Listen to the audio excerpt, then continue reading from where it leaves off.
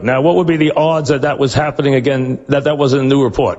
Was that a new report or an old report? That's what I'm asking. Is it a new report or an old report? Is that a new report? Or we don't know?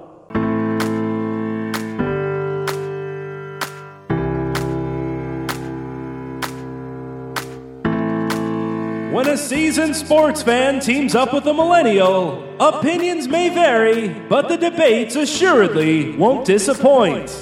Check your sources. It's new report, old report. Here's your hosts, John Lund and Al Renato. Well, Al, another exciting week in athletics. Doesn't get much better to be a sports fan this week because the excitement is building, erupting, cannot be contained, especially for football fans in this beautiful country, because not only is football back, it is back all the way this week with the start of college football as we know it. The teams that you can actually name will be taking the field this weekend. The National Football League takes the field this weekend. Thursday night, you'll see both. All weekend long, you'll have both. We have playoffs happening at the same time. Major League Baseball is being played. This is the time of the year that months ago people dreamed about and hoped about because sports would be bountiful. Folks that need to go apple picking and pumpkin picking and other fall activities with their significant others during this time period can now say, nay, nay. We've had 5 months without my favorite sports. I will not be going to pick your apples. I will not be going to pick your pumpkins. We will not be going frolicking through the leaves and seeing all the colors change from now until the snow falls. Unless you're in Denver, because sweet Lord, it went from 105 degrees to 6 to 12 inches of snow, but I digress. We must 85 in a day or two. Unbelievable. But there's no such thing as global warming. No, of course not. As half of California burns to the ground and is a tinge of an Instagram filter. Just waking up today, people in California wake up and the sky in the world is orange. And meteorologists are like, it's not as bad as you might think it is. Oh, no, this is not supposed to be happening. I'm supposed to find this as a filter on my phone, not wake up to it when I get out of bed. Anyway, the NBA playoffs, folks, particularly the game that we just watched before we record this show, the series that Al proclaimed on this program several weeks in a row that he was looking forward to the most has shockingly not disappointed, thus being the Toronto Raptors and the Boston Celtics, who go to a Game 7 to decide who moves on in the Eastern Conference. It's everything that it's been built up to be. Back and forth, thrilling finishes, buzzer beaters, overtimes. It's had everything that Al predicted, and now he can happily tell you about such prediction. The bottom line, Johnny, and to all our listeners, is that the NBA has been and is quite simply bubblicious. Off the charts. Tonight, the series that I was drooling over, the potential for the series that I was drooling over when the seedings got matched up was number 2, Toronto against number 3, Boston in the East. Boston jumps out to the 2-love lead against the defending champs, and then lo and behold, a miracle finish off of one of the great inbound passes in the history of the sport. Catch and shoot for a game-winning 3, makes it 2-1 off the great pass by Lowry. They battle their way to a Game 4 win. Boston controls throughout Game 5. And tonight, an absolute NBA classic. Toronto in charge for most of the game, could not pull away, winds up going to overtime. Back and forth we go with Boston out early. Toronto comes back, winds up double overtime, and then it's the same old story. It's the little general, the little engine that could, as I said to Nick Wright, as I said to Frank Iasola, you can take any guard you want. You can take Dame. You can take James Harden. You can take Russ. You can take Chris Paul, all probably future Hall of Famers. And I can't think of anybody in the East, possibly other than Kemba Walker. You can take them all. In the last 5 minutes of any NBA game with my life on the line, I will take every time Kyle Lowry. And tonight, the little warrior got it done again. Every big shot, every big spot, every big steal, playing, I believe, 53 minutes, gassed, the game clinching shot with a little turnaround fadeaway about 13 feet in the lane, knocked on his face, steals, played the 2 overtimes with 5 fouls, was in the middle of everything, didn't force, just a brilliant effort, and somehow, some way, the Raptors, gritty, gutty champions, survive. We will have a Game 7. I can't expect it to be anywhere near as what I just saw. My only hope is that it is a competitive Game 7. And meanwhile, the Miami Heat are sitting and licking their chops and dancing in the aisles and say, go play another 8 overtimes on Friday night. We'll take on whoever it is that somehow, some way survives that war. A tremendous game tonight. Jaylen Brown coming of age. He was brilliant. And I've said it before and I'll continue to say it. And I just said it again. I have a man crush on Kyle Lowry. It's as simple as that. If it was on our Lakers, they'd win 70 games. He's the perfect fit. He has gone from the maligned postseason player to the brilliant postseason player. Never quits, never gives up, never stops fighting, and is just as tenacious a player as I have seen in this league in recent memory. And tonight, he was brilliant. He plays the perfect role for Toronto, and he plays one of the better roles in the league, where he's a guy that pretty much, I would think, all other teams' fan bases hate. Scrappy, physical, sometimes maybe takes a call a little bit too showboaty or floppy, but he does everything possible for Toronto to win. And if you're a fan of the Raptors, he's your guy. It's nice being a fan when you have that type of player on your team where you might have hated him somewhere else. You know other people hate him, but when he's on your team, you love it.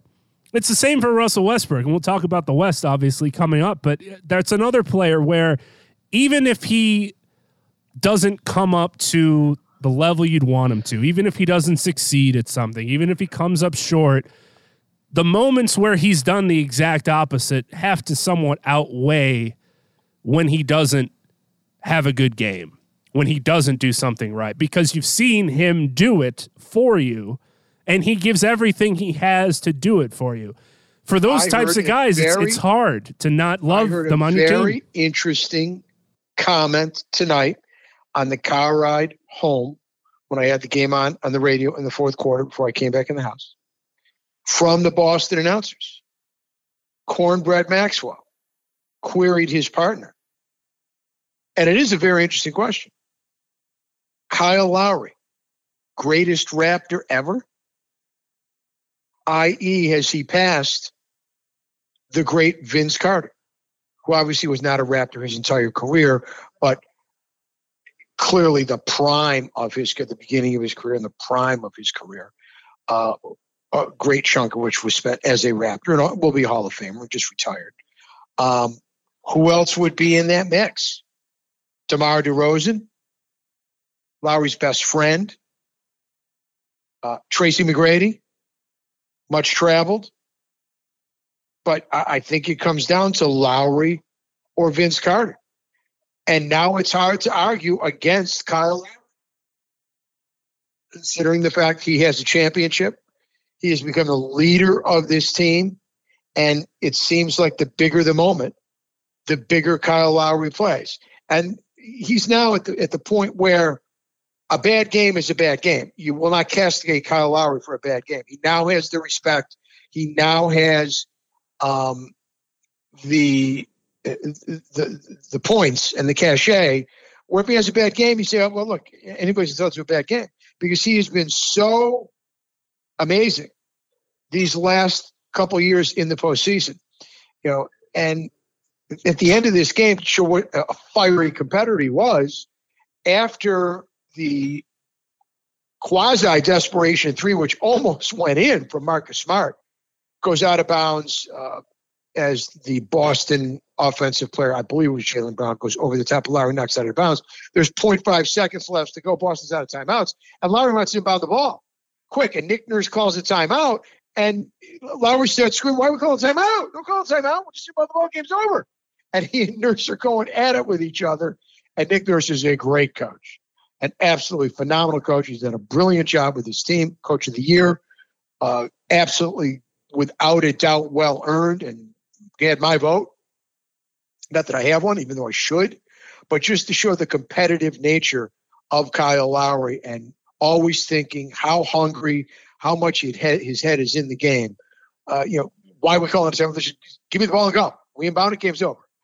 And then post-game interview, he was just, he dragged his ass to the locker room. He was literally exhausted and simply said in the post-game interview, whatever we got to do to win. Whatever we got to do to win. Simple as that. Well, what a novel concept, too, from Nick Nurse and the Toronto Raptors. Because one of the things I despise, honestly, watching the NBA, and sometimes the reason why I don't tune in till the third or fourth quarter, because the game usually goes so back and forth, you don't have to kill yourself to make sure you catch every possession, is coaches that love and fall in love with their rotations. They put in a rotation, the starting five for the tip-off, and sometimes there's one or two guys out there where they're not going to be in at the end of the game. What the hell are you doing starting them?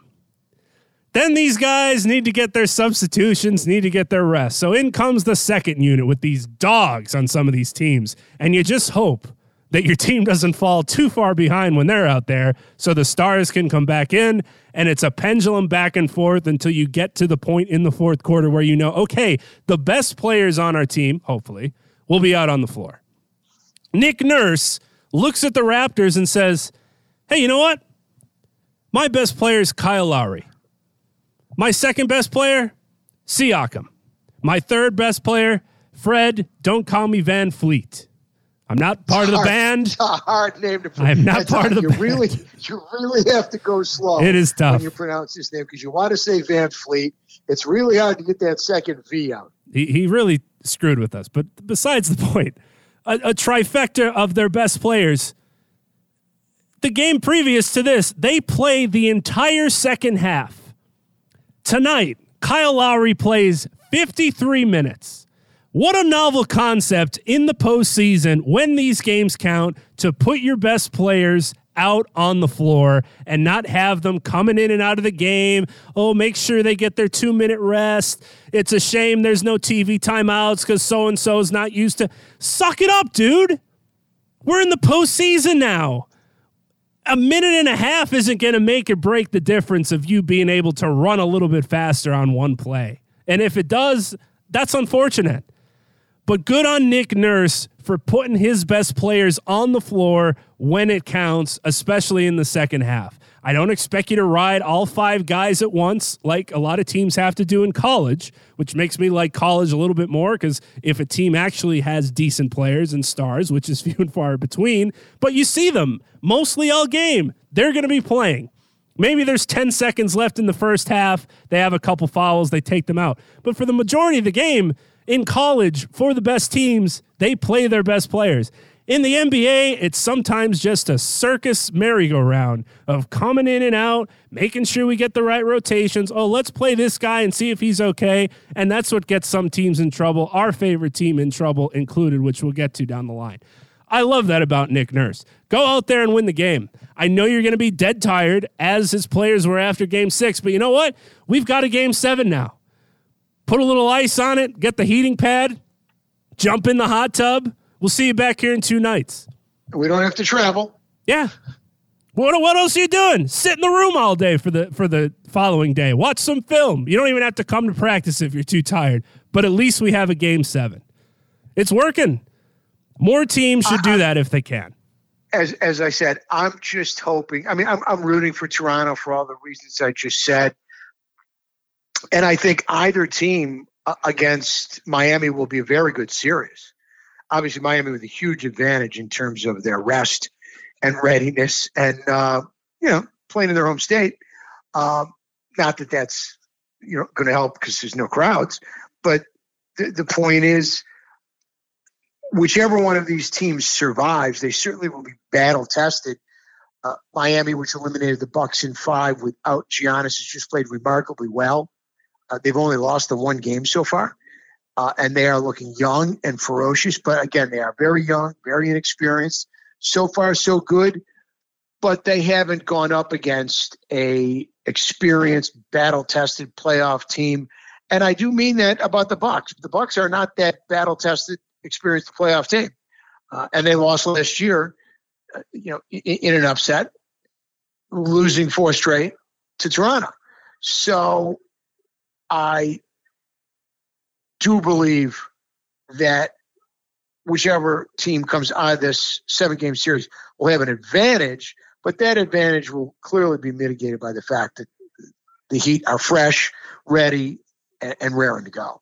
And they've got a terrific coach, and they are really shooting the ball incredibly well from 3, sharing the ball. They had the other night their second most, another one of your goofy new report statistics.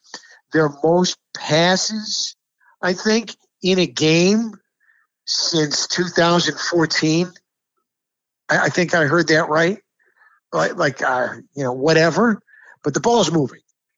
And when you make shots, the ball continues to move and everybody's sharing, whether it's, Tyler, don't be a hero, or Duncan Robinson, or the Southpaw, or down low to Bam Bam.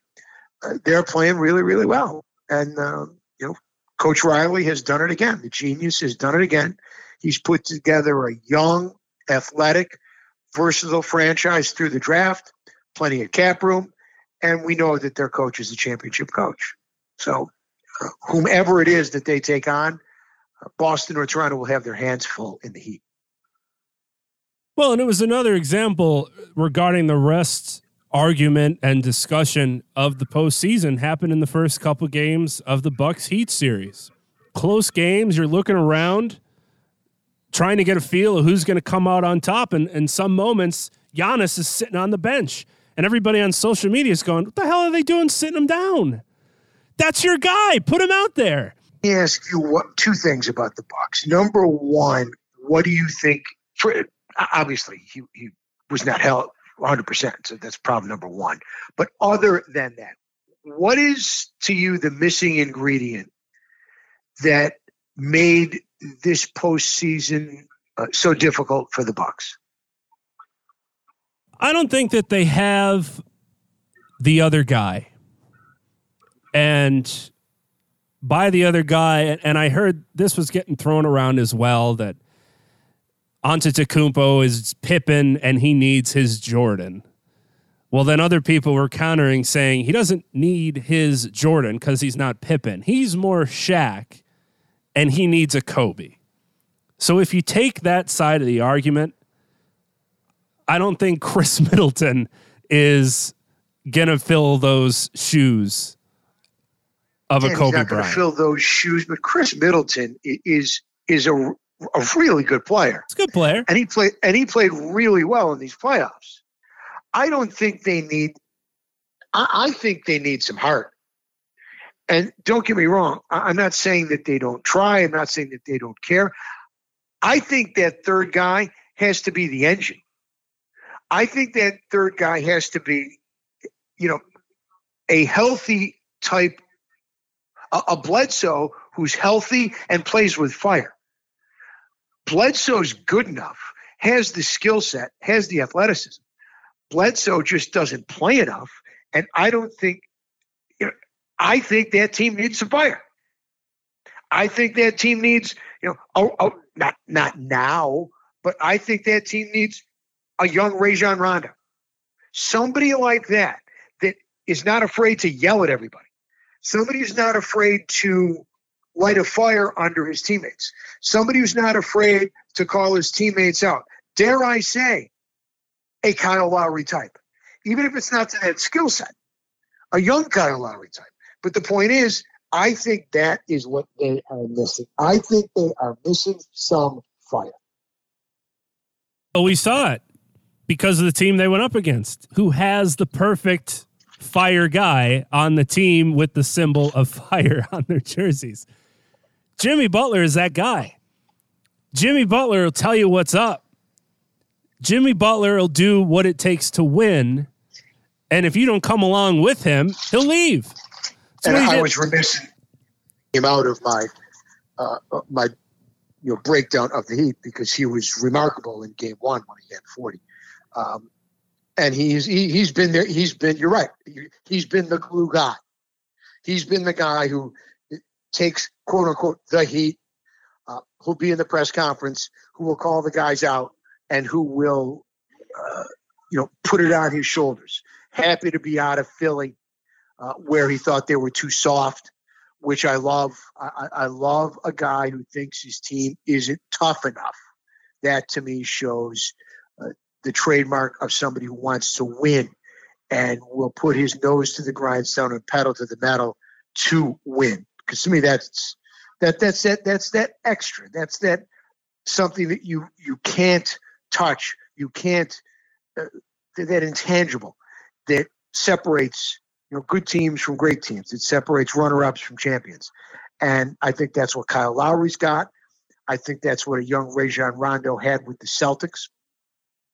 Chris Paul, as great as he is, he's tried to show it, and he's shown it in games, but he hasn't been able to do it in series.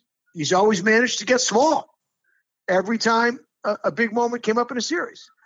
So it's not something that everybody's got. It's hard to get. Only one team wins a championship. Only two teams go to the finals. Bucks haven't made either yet, and I would haven't done either yet, win a championship or even go to the finals. And I think they've got a wonderful player who's unique and extraordinary, to say the least, getting better. I thought it was terrific what they did in not risking him, saying, I know you want to play. We're not going to let you play. Down 3-1.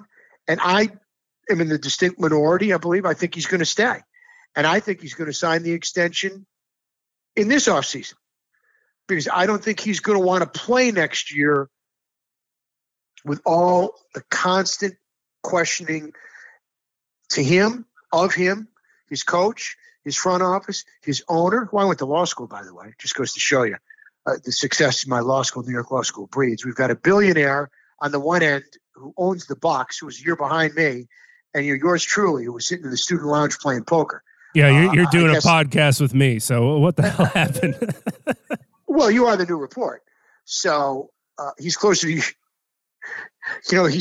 He's only a year behind me, age-wise, but, this guy's a billionaire, owns the Bucks, and, I am still muddling along doing my real estate closings, a mere country lawyer. But regardless, the point is, I don't think he's going to want to put that kind of pressure on the entire franchise or play under it himself. I think he's going to want to lift the cloud because he's a loyal kid and he thinks an awful lot of that franchise and the way they've treated him.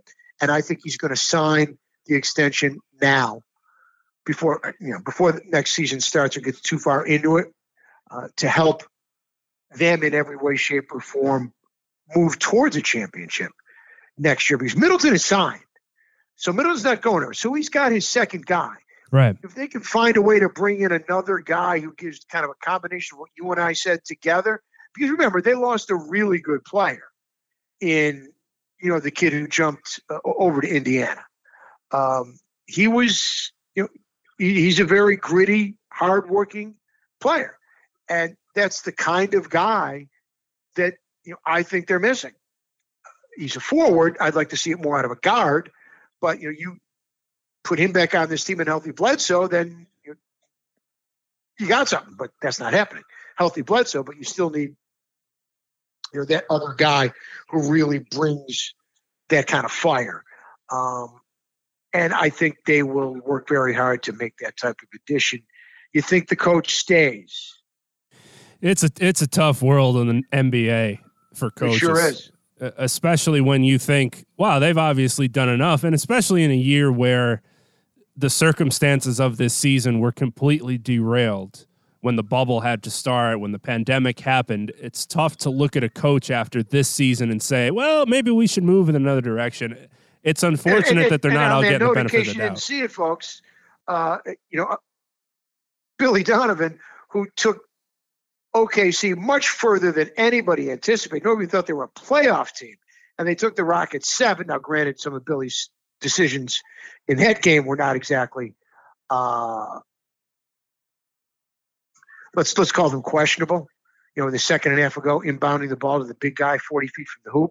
Twice, Al, twice. 2 inbound plays in a row. What the hell are you doing? They put that tape up when they sat down for an extension and said, we're out. He's a quality NBA coach. He is. As is Nate McMillan, also out of a job. Both of whom I think are going to be coaching next year. The question is where? Philly. Obviously, Indiana would not be the spot for Nate McMillan, but Philly is open. New Orleans is open. OKC is, of course, open.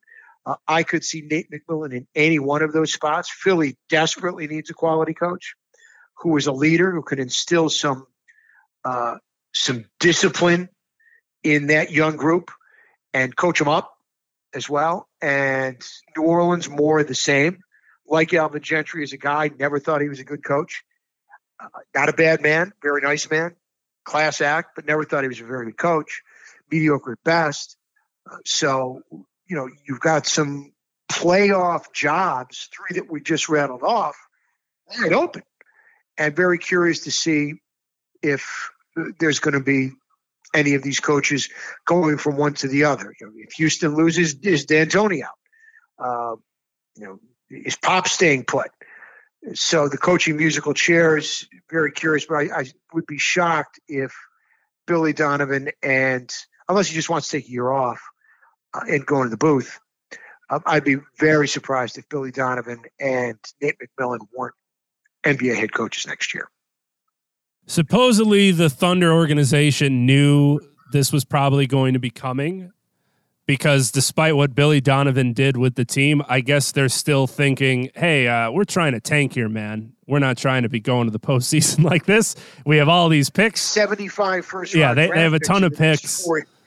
Between the Paul George deal and the Russ deal, how many first round picks have they got in the next 2-3 years? They got to have like half a dozen first round picks, don't they? I want to say it's something like 14, or I forget the number, but it's ridiculous. So I can understand them saying that and him saying the other direction that he wants to go in. What was great about it is apparently they just brought in a case of beer and sat down and chatted about the old times while they went over the inevitable. I think all job negotiations and contract negotiations should be just that, no matter which way it's going to go. Either we're letting you go or we're giving you the raise or we're sticking around with you, but here's a couple beers. Let's just shoot it for a couple of minutes here. I like that from the Thunder. So a nice way to go out for Billy Donovan. We'll see where he ends up, because he will be a hot commodity. And it's interesting if the Bucks try and maybe move in the direction of, all right, Giannis, we want you to sign this extension early. What do we need to do for you to do that? Do you want to keep your coach, or do you want us to move in a different direction? Maybe they'll ask the star. He seems to rave about Coach Bud. Yeah, he does. He does. So, I mean, is that... And that doesn't always work either. Is that for the microphones? Yeah, it doesn't always work. Or is that for real? Players could do that all the time. Oh, I love my coach in public, even behind closed doors. But then after a couple of years, the team has to say, like, no, it's not working. I could see Billy Donovan as the next coach of the Bucks. Yeah, we'll see. What I do know is I don't want to be a prisoner of the moment, and especially with the circumstances of this postseason, but just the series in general, especially in the Eastern Conference, we've had some pretty damn good runs up to this point.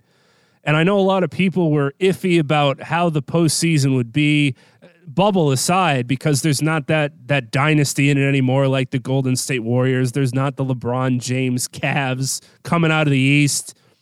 It was pretty much up in the air this postseason, and we've had some thrillers. The game that we just watched tonight, almost the top of the list. I mean, if that's a game 7 and it goes that way, That's one of the best playoff games in years if it's a Game 7. Remember the Game 3, the buzzer beater? Right. .5. There's no other sport. There's no other sport. I'm sorry. And, baseball's my sport. It's my favorite sport. And no time limit. But anybody, football, high, 0.5. 0.5, down 2. It's like being, you're down 15 runs with 2 outs and 2 strikes in the bottom of the ninth. You're down a touchdown with the ball at your own half-yard line with a second to go. But in the NBA, it's doable. I thought a huge mistake by the great coach of the Celtics, Brad Stevens, when he did not have his team totally disregard the 2.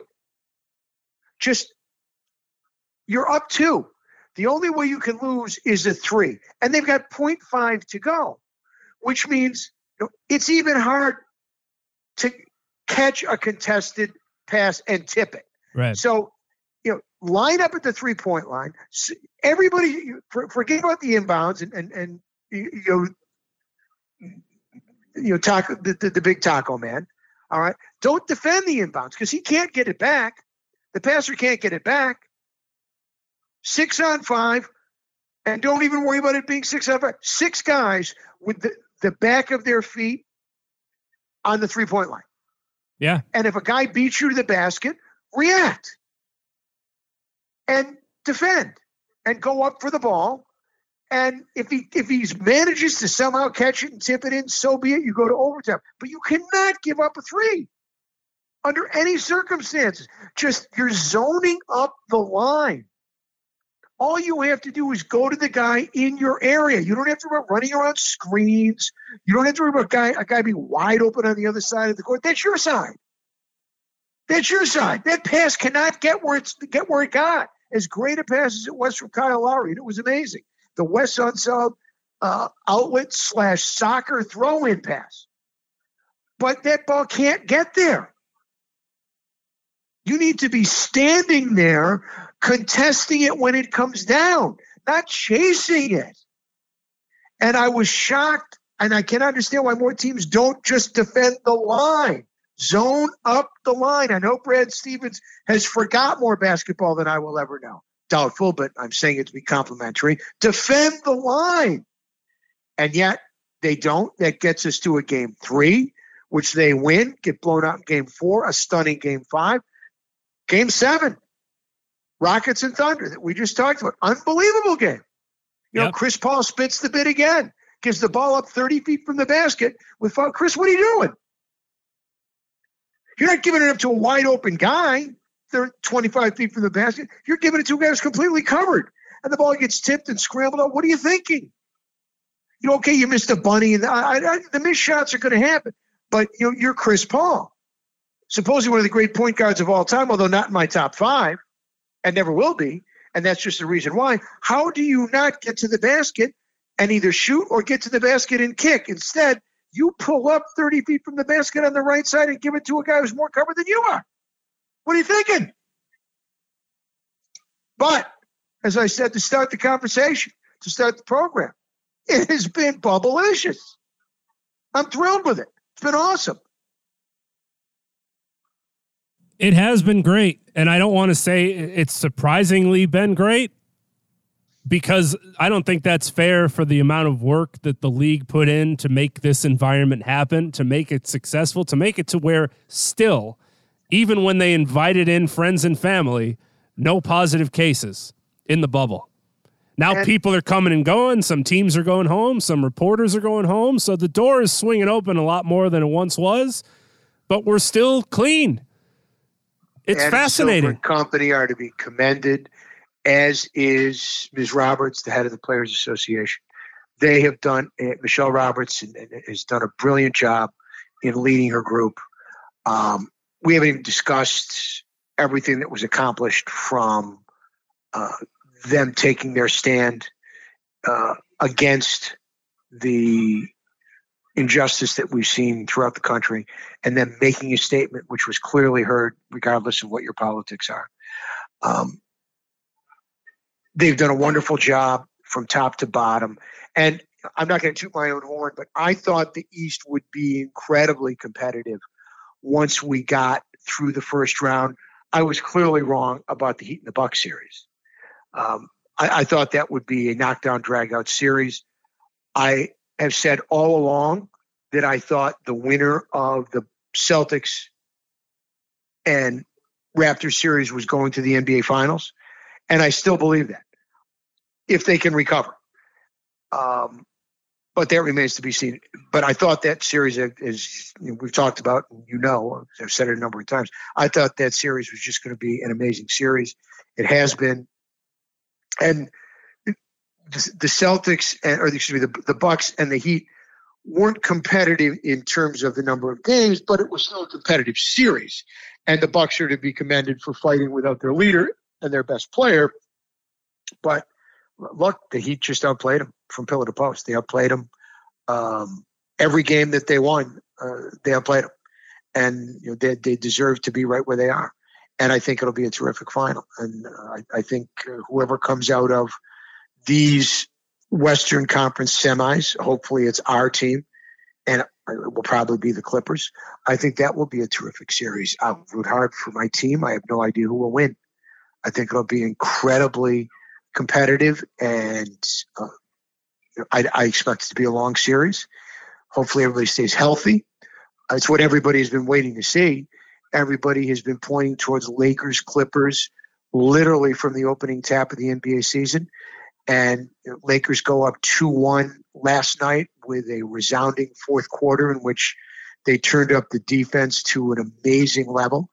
And the Clip joined are in control tonight of the Nuggets, trying to get that series to 3-1.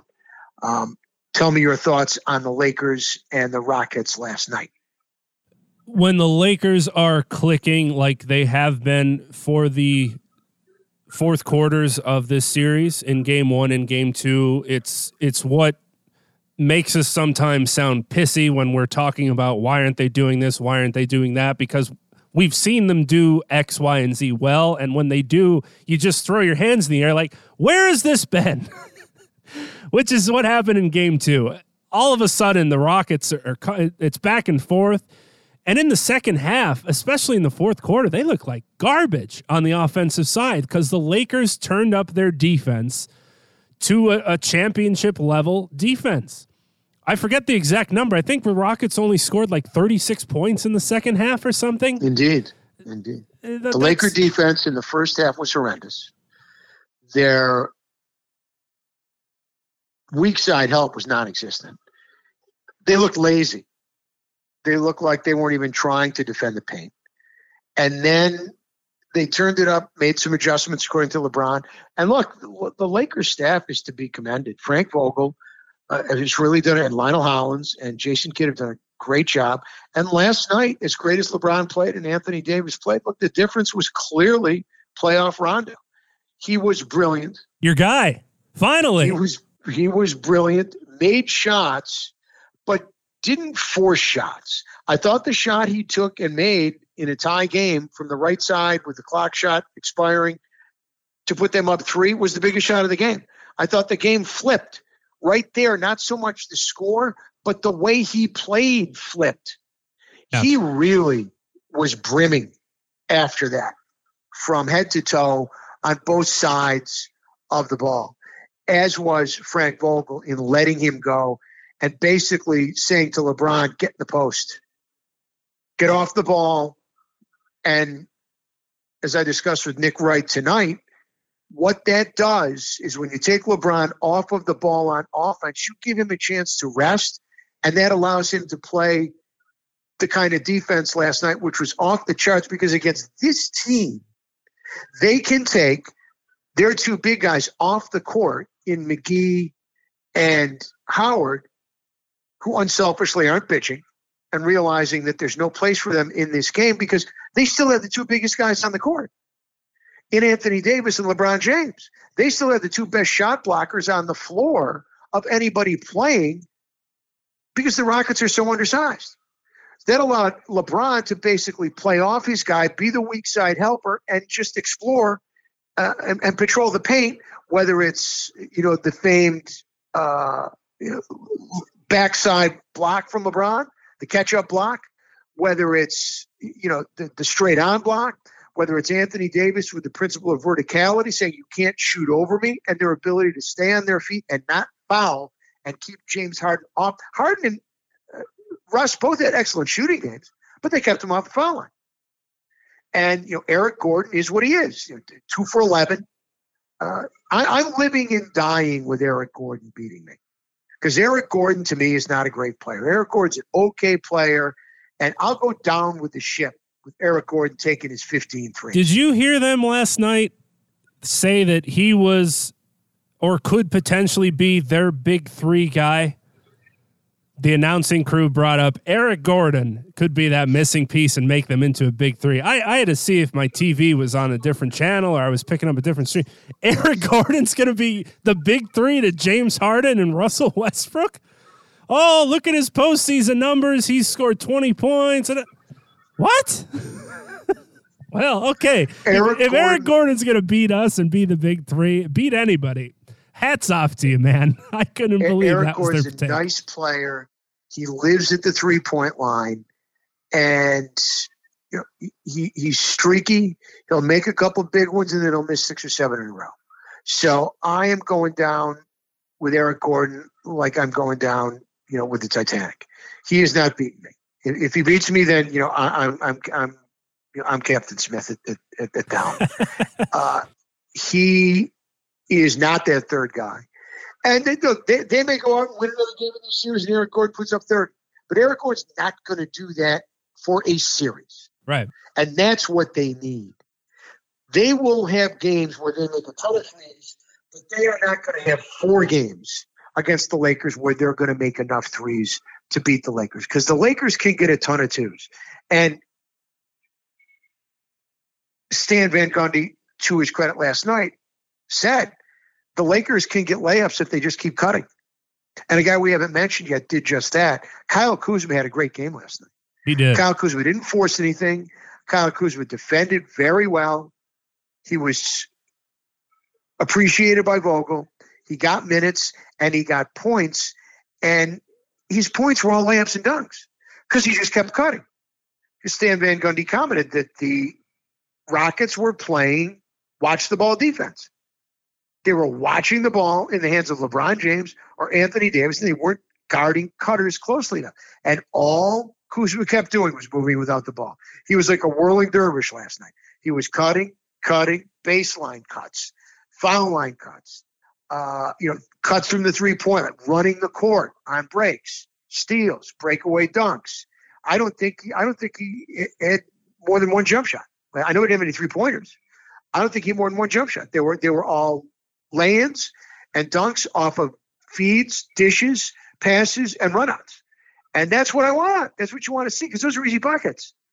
And those discourage the other team. When you get easy, there's nothing more discouraging on defense than when you're giving up easy buckets and a guy's on the run by himself in a lane and the defense is looking at each other. Good teams realize, and the Lakers have talked about it, look, they're going to make some threes. They're going to make some threes. What the Lakers did last night is they doubled James Harden, and their rotations out of the double team on James Harden were so quick and well orchestrated with the smaller team on the floor. Without McGee and without Howard on the floor, and Davis being the biggest guy, and sometimes Davis not even being on the floor, and Caruso and Marquise Morris being on the floor. Their rotation out of the double teams was astounding. That skip pass always seemed to be arriving at the same time as a Laker. Yep. Remarkable. And then that turned into steals, deflections, batted balls, runouts, quick points, and then you have LeBron to seal it when need be. And he got to the foul line last night, 10 free throws. I would like to see him make more, but him getting there is a start. That's right. Step one. Making him a step two. But, if he's going to shoot as many free throws as James Harden, that's a good thing. Still things to fix. Obviously, you want to see Danny Green score more than 2 points if he's going to play 22 minutes, and they got him to score points. But again, this is what we talked about also. Yeah, you want Danny Green to score more, but if Rondo's going to score 21, you need Danny Green to score more. If you have somebody else do it, it's okay. It doesn't have to be any one third guy. It's just got to be a third guy. It could be a different guy every freaking night. It doesn't matter who it is. It could be Kuzma. It could be Green. It could be OCP. It could be Markieff Morris. I can't keep him straight. R. Morris, like it was in Game 2, who came out of the box with 4 threes in the first quarter. So it really doesn't – there is no particular guy. The same way, the 2 Laker championships with Kobe and Gasol didn't have that one third guy. It was Fisher. It was Artest. It was, at times he was there for the first year. Portland now, UCLA, Nick draft pick, small forward, good 3-point shooter, drawing a blank. Help me. This is the best part of the show. Damn it. That was quick. Trevor Ariza, the first year. Then Artest replaced him in big spots. Obviously, Fish. So, it doesn't always have to be that quote-unquote third guy where you have the big 3. Just somebody's got to be there to step up to help the other 2 guys out when the time comes. And that's the key. And it's got to be one guy for 4 games in a series.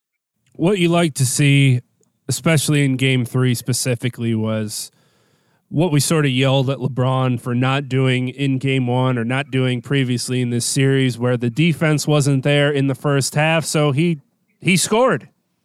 He took the basketball and he scored, and he kept them in the game, dropping 26 in the first half.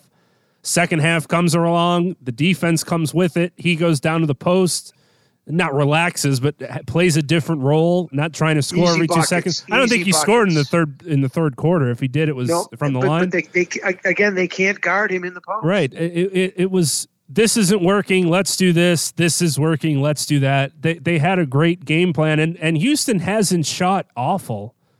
Especially in their last 2 games. Statistically, they're shooting great. What the Lakers did last night is they minimized the number of threes. They're minimizing the shots. Because of their defense and their rotations, Houston wasn't even close to that.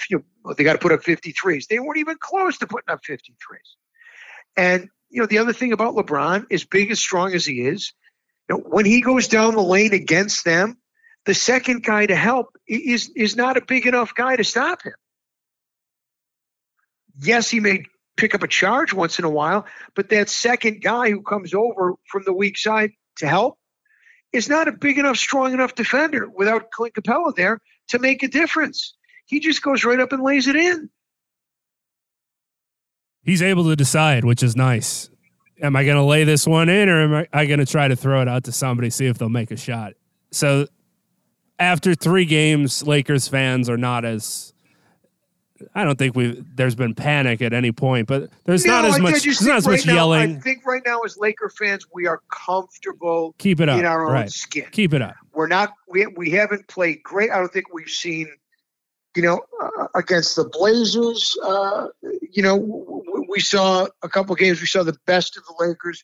We haven't seen the best of the Lakers in this series yet, but they are playing a good team. The Rockets are a good team. I don't like their style, but they've got 2 MVPs in the backcourt. So, those guys are going to be in the Hall of Fame.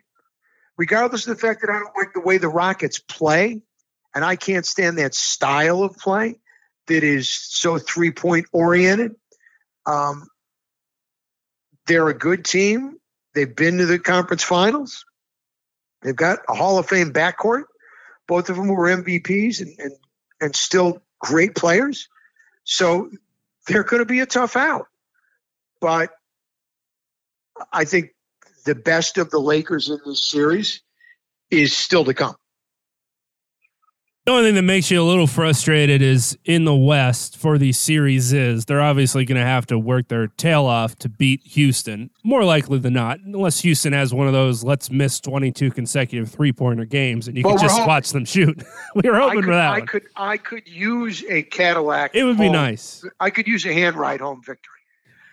Do you watch the Clippers series conversely? I'm not anticipating it, but I would love to see, Game 3 be a 20-point Laker win with LeBron and Anthony Davis on the bench for the last 8 minutes of the game. Right, because conversely, you're watching the Clippers play the Nuggets, and you know that the Clippers don't have to put their foot on the gas to get to where they want to go. When they just laze around, which they did in the loss to Denver, it's like, well, how come you guys just don't try and get this over with?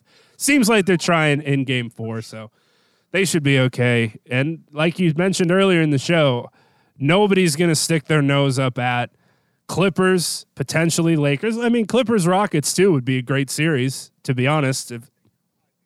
Destroying 5 games. Yeah, could be. Could be. 5 games. Let's hope that happens in the series that they're currently playing. Shockingly enough, although it's taken a little bit longer than normal and taken long enough with as much time passed that we probably didn't think we would reach this day or show. Thankfully, we're on the cusp, as we mentioned, to start the show of the National Football League, and how weird it feels as a football fan without having preseason football, Hard Knocks not being as maybe entertaining or as much watched television without there being preseason football. I found it hard, at least for myself, to be into football mode yet. I know college football has quote unquote been back, as I put up my quotational Chris Farley fingers, but I haven't really watched a lick of that. I just turned it on to see what it was going to look like for a little bit, but I'm not watching random state play random university. I'm sorry. I just doesn't do it for me. We're going to have the National Football League on Thursday night. Pretty much must-see TV for the first game out of the chute. Not only it being the first game out of a pandemic to see what it'll look like, but the matchup in general has been one people have been looking forward to since the schedule comes out. So I guess we have to put together who we think is going to be good this year, huh?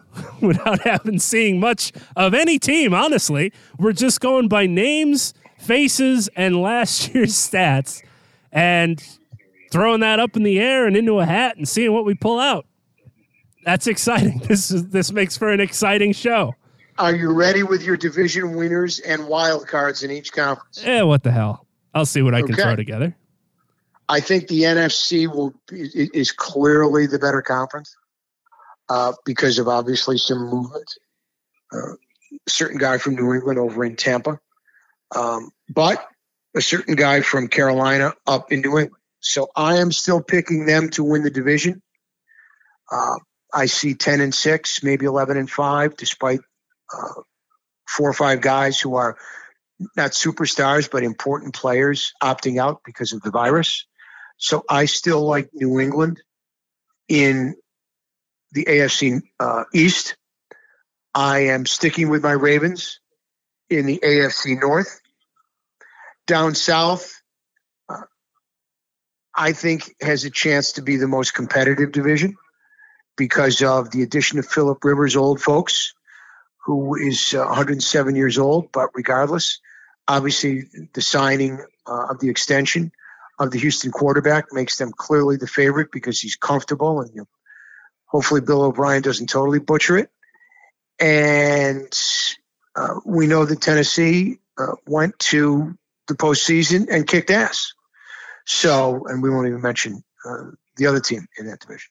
But the point is that's incredibly competitive. And out west, your team took a huge hit, which is a heartbreaker, losing their best player for the season. So, the Raiders, are they new and improved with all their draft picks? We'll see. We know who the class of that division is. And the Chargers have lost another valuable player. Derwin James is out again. So my division picks are pretty easy. Patriots, Ravens, Texans, and, of course, the defending champion Chiefs. I'm going to make the same mistake in the AFC I made last year. I'm going to do it again because I think they're better.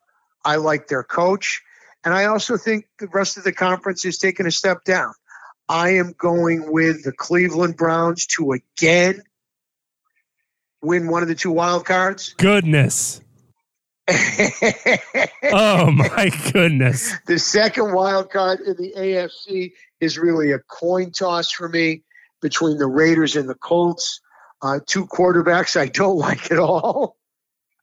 So I I'm going to go. I'm going to take a flyer, and I'm going to go with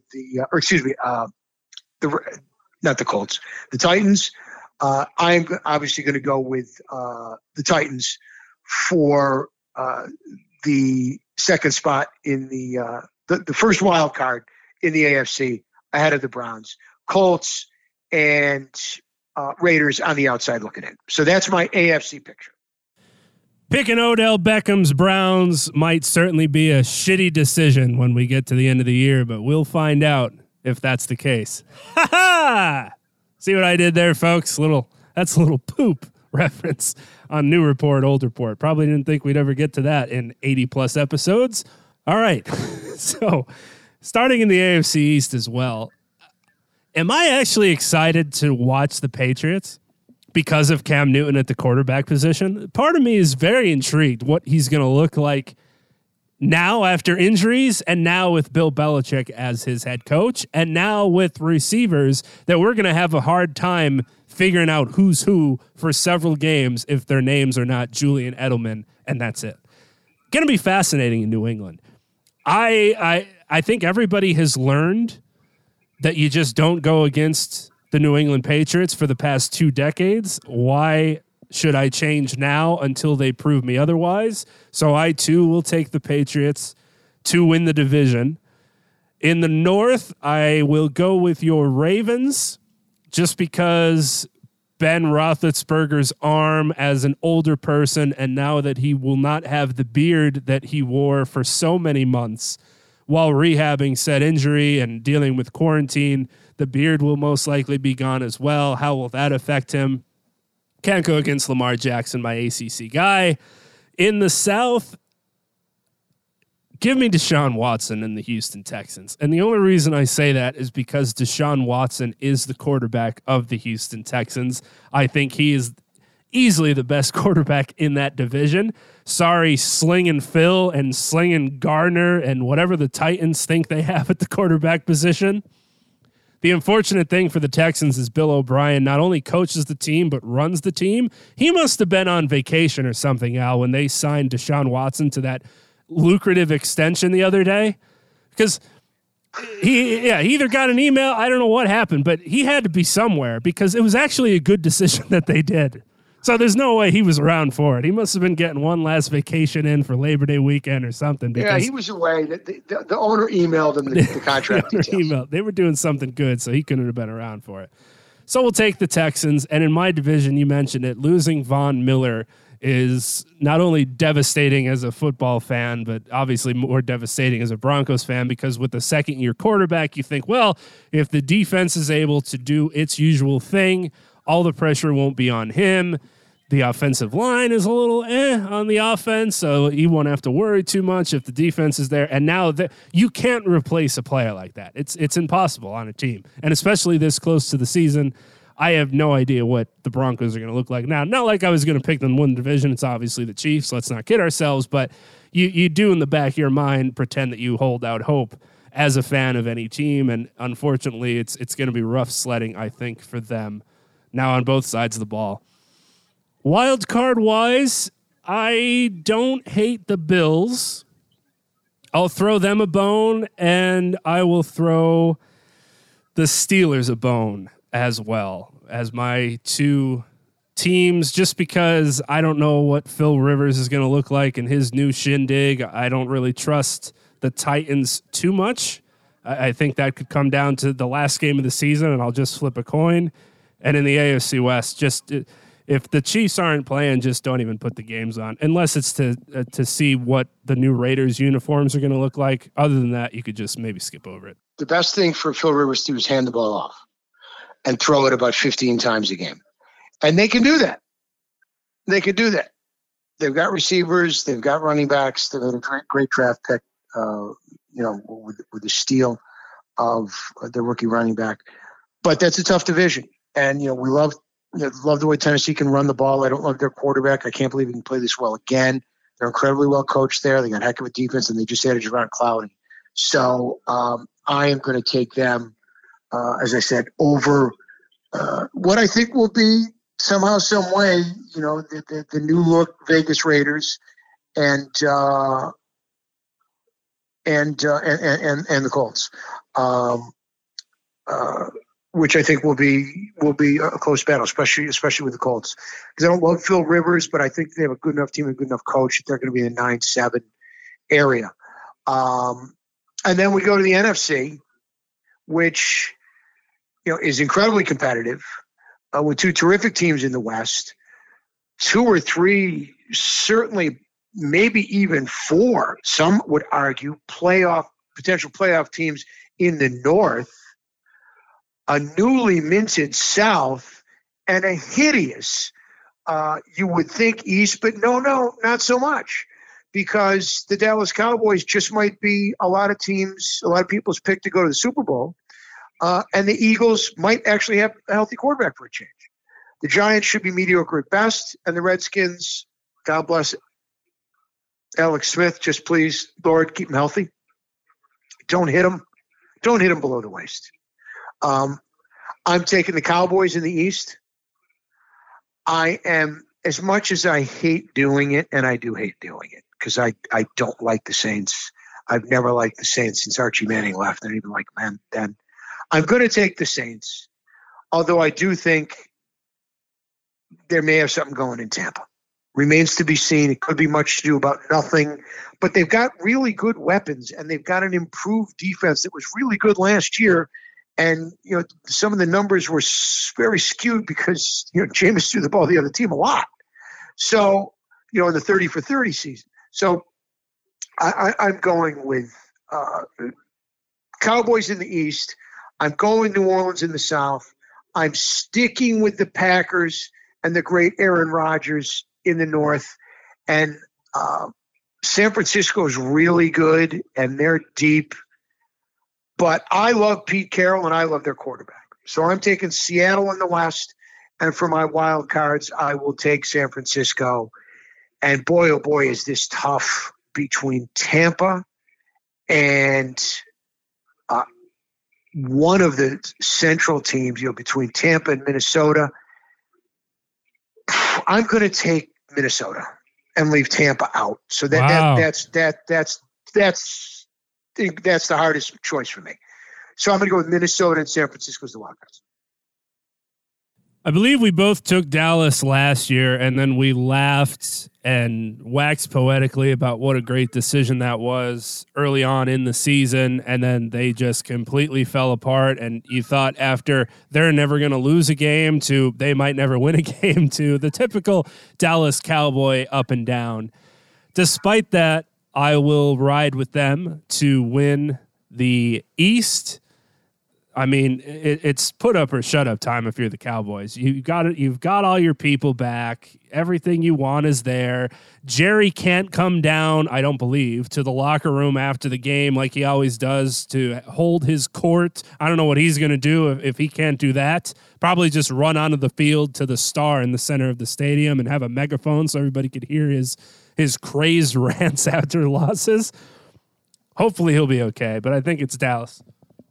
One of the microphone for the post-game press conference. Oh, there's no question. It's all a matter of how much social distancing rules and regulations and protocols will there be? Where will he be allowed access to? Will they allow him to his usual jaunts? And if they do, he'll obviously be the first one to tell us how great of a team he has.